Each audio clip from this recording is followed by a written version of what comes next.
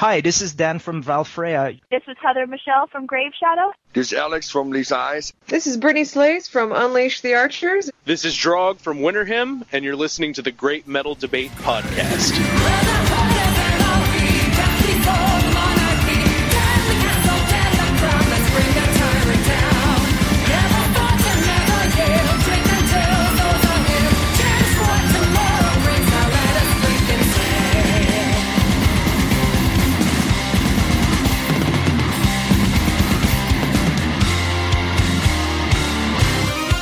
Hey Metal Warriors, welcome back to the podcast for another metal artist interview.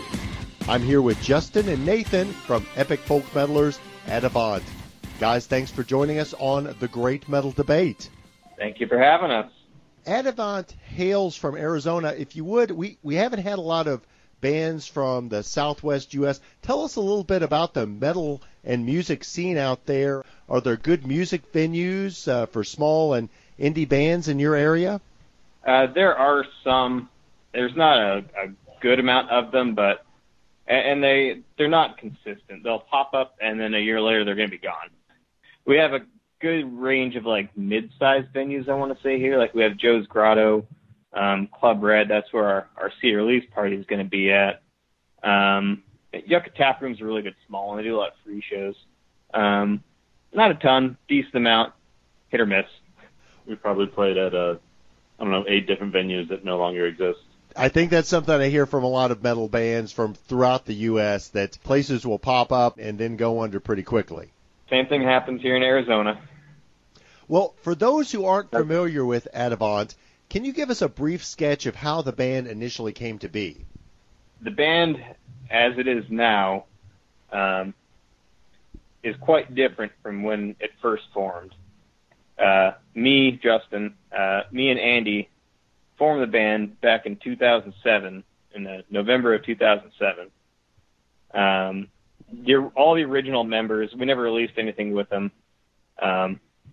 Everyone except me and Andy is gone. But about a year and a half or so after we formed the band, I think it was about that time frame, we ended up getting Nathan on vocals and Jake on drums. And Charlotte hopped on not long after that on vocals, and Corey, our bass player, I think was around that same time. Corey was a bass player at the time. He's not anymore, but 2007 started by me and Andy hanging out in my garage, the house that I lived at. He brought the project to me initially. He wanted to try something new, and I was totally on board with it. We knew each other through a mutual friend. And we started playing music, and Adavant happened. And did you and Nathan grow up in musical homes? I didn't. I'm the first real musician in my family. My mom used to play piano, and my brother and sister were both singers. But I mostly just spent a lot of time growing up listening to music, and eventually when I moved to Arizona, I started meeting other people who wanted to play music and join metal bands, and that's when I really got into playing music. And so when the band was first conceived back in 2007, what was the genesis for starting toward the folk metal genre? What was the inspiration for that? That was really Andy's doing it first. I personally, at that time, I was 19 or 20 years old, and I wasn't familiar at all with folk metal. I think I heard 1 or 2 Insufferum songs before, and that was the extent of it. But then he brought me this project. At the time, he called it the Beowulf Project, kind of playing songs based off of the Beowulf story. And he came up with a whole soundtrack to go with it. That was kind of more folky themed. And then he introduced me to Fintroll and Teresis and Winter Sun, and I mean, the list goes on with all the folk metal bands, but the whole folk metal approach, Andy is the one who brought that to the table. Since that time, have you all had the opportunity to play bills with other folk metal bands? Absolutely. I like to think we played with most of the big ones. I'm staring at our Pagan Fest poster right now, where we played with Insufferum, Tyr, High Devote, Trollfest. We played with Ailstorm numerous times, Corpiclani, Teresa's, Winter Sun, Ventral, Elevati a couple times. I think all but Equilibrium. Equilibrium's the only big one, and they just haven't been here. Love Equilibrium, but they've never been to the States. You've certainly shared the stage with some of the big names in that genre. That's pretty amazing. Are there any other local folk metal bands, or do you find yourselves, when you have local shows, are those mostly cross-genre type concerts? Our shows are almost 99. Any local shows, it's 100% cross-genre. Only time we ever really play with other folk metal bands is when we're playing a folk metal tour that's coming through that we're opening for. Our CD release show that we are playing on January 27th at Club Red, we're playing with a newer, I'd like to call them like a blackened folk metal band. They're called Olden from Tucson, but they're very recent. Well, I haven't heard of Olden, so I'm going to definitely check those guys out. Let's talk a moment about the band's upcoming release, the new album, The Unyielding, set to be released at the end of January. How long have you all been working on this album? Well, that album, we took about a year hiatus to write the entire album. We started with a combination of writing some of the songs and then having sessions where we just write the whole story, because we really wanted this to be a solid concept album. And that, along with getting Ryan on the album, took about a year and a half, I want to say. Yeah, we had very few shows in that time frame, but yeah, like Nathan was saying, we took almost a year hiatus to really solidify the album and get that down. And then we decided, hey, let's get a second guitar player. We never had one before. And it added a whole nother heaviness. We got to throw some more harmonies in there. It's sounding good now. I'm glad we took the time to do it. And you all have released a couple of full-length albums previously, 2011's Tale Untold and 2013's A Light Cut Through the Void. How has your thoughts about the band's sound evolved in the many years since that last full-length release? The sound has definitely matured, I want to say. It's progressed quite a bit. We go back and listen to some of the songs, particularly off of Tale Untold, and we're like, wow.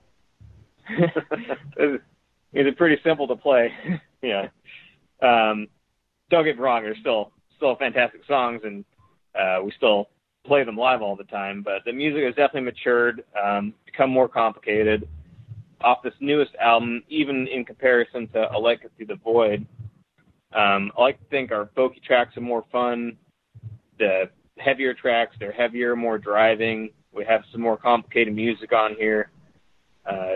It's a solid progression from the last two albums for sure. I also want to say it's a lot more diverse. Whereas some of the other albums you'd have like 2 or 3 different types of songs. On this new album, I'd say every song just about is dramatically different from the others. And is that just a natural evolution of the band's sound? I definitely think that was natural. I don't think there was any intention changing the sound at all. Just kind of, it happened naturally. Just me or Andy were the primary songwriters, kind of sitting around on our own thinking of music. And like, hey, this sounds good. Let's bring this to the table and see what everybody thinks about it. The only difference between this album is that a lot of the story was actually written, or at least generally thought out before some of the songs. So that is true. That may have influenced a little bit of it. But that's the only real difference. Yeah, we have, I guess, with the storyline factor, we do have something to base the music around. So we can kind of theme the music around the storyline this time. Well, talk about that a little bit, because I understand this is something of a concept album. Can you share with us, without giving away the entire plot, a little bit of the feel of what's going on with this album? Sure. So we wanted to, since the first album was a concept album, but it was written with a lot of different lineup changes, we really wanted to have like a solid concept, like a story go through this whole album. So it revolves around this character named Darius. And he's sent on this journey that takes him through a lot of, different walks in life, different groups of people. And it shows a lot of, like, perspective change on it. And it's about, like, what he finds out in the world and how he deals with the new changes and the new things that he's learning, to not spoil anything, at least. But as any good Adavant album has, there's definitely some big battles and lots of drinking. Well, we've seen a little bit of that. You've already released the single Renegade Ridge from The Unyielding. Would you say that's a fair representation of what fans can expect from the album sound-wise? I'd say so, yeah. It's driving, it's heavy, it's fun, it's folky. It's obviously, like Nathan was saying earlier, there's lots of diversity within the album. It's hard to pick one song that represents it all, but I think that does a decent job of it. And along with the single, you also produced a video with that, which you mentioned drinking earlier. Shows you guys out there drinking and having a good time. What was it like making that video? That was so much fun. We fortunately there wasn't a lot of precipitation here in Arizona, so we went up to the high country up on the rim. We have a nice spot that I think represents Renegade Ridge pretty damn well. And there's no snow up there yet, so we were able to go up there in the cold weather and film an awesome music video outside. Got a lot of friends up there. Lots of beer, drinking horns, period pieces. Yeah, it was a blast to film. The band portion, the band shots back here in town, it was a blast. And we highly recommend Nate Doan as a videographer. He did a fantastic job. Yeah, it's really cool. I think it very much fits, the video feel fits with the music. Absolutely. You've mentioned earlier, Nathan, you do vocals along with Charlotte as well. Obviously contrasting styles there. I'm curious, at what point in the composition process do you decide how to break down the vocal duties? So it's we try not to keep it the exact same every song, like me singing the heavy parts, her just singing with the more melodic sections. We try to mix it up a bit. So we experiment a bit. Like we try to write different parts for her, see what sounds good where. And then depending on the lyrics of the story, like is this a dialogue or is it a narrative? If it's a dialogue, would it be a character that's better represented by Charlotte or by me? So all of those factors really go into it when we're deciding who sings what part. And what it'll sound like, or how you would produce that in the live setting, does that come into play as well? Definitely the overall sound comes into play. There are some parts, like listening back, and you'll hear it when the album comes out, but we have the intro track, which is an overture of the album, but the first real song on the album, it's called Gallops Pass, and the chorus of that song, I cannot picture Nathan singing at this point in time. Yeah. That part definitely sounds, you need that big operatic vocal feel, and that's what Charlotte brings. So there are definitely parts, heavy or not, where we know it would sound better with Charlotte doing her operatic vocals or Nathan doing his growls. So that definitely comes into play when we're doing the vocal selections.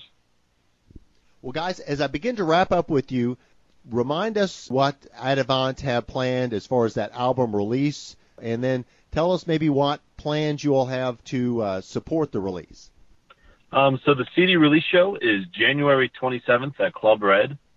We have tickets on sale for that now at our Bandcamp, adavant.bandcamp.com. And following that, we don't have anything booked per se, but we have some. We can't announce them yet. Yeah. Nothing too big and going on a tour. We have some shows lined up after the CD release. And who knows, hopefully this fall sometime, maybe we'll try to venture outside of Arizona a little bit.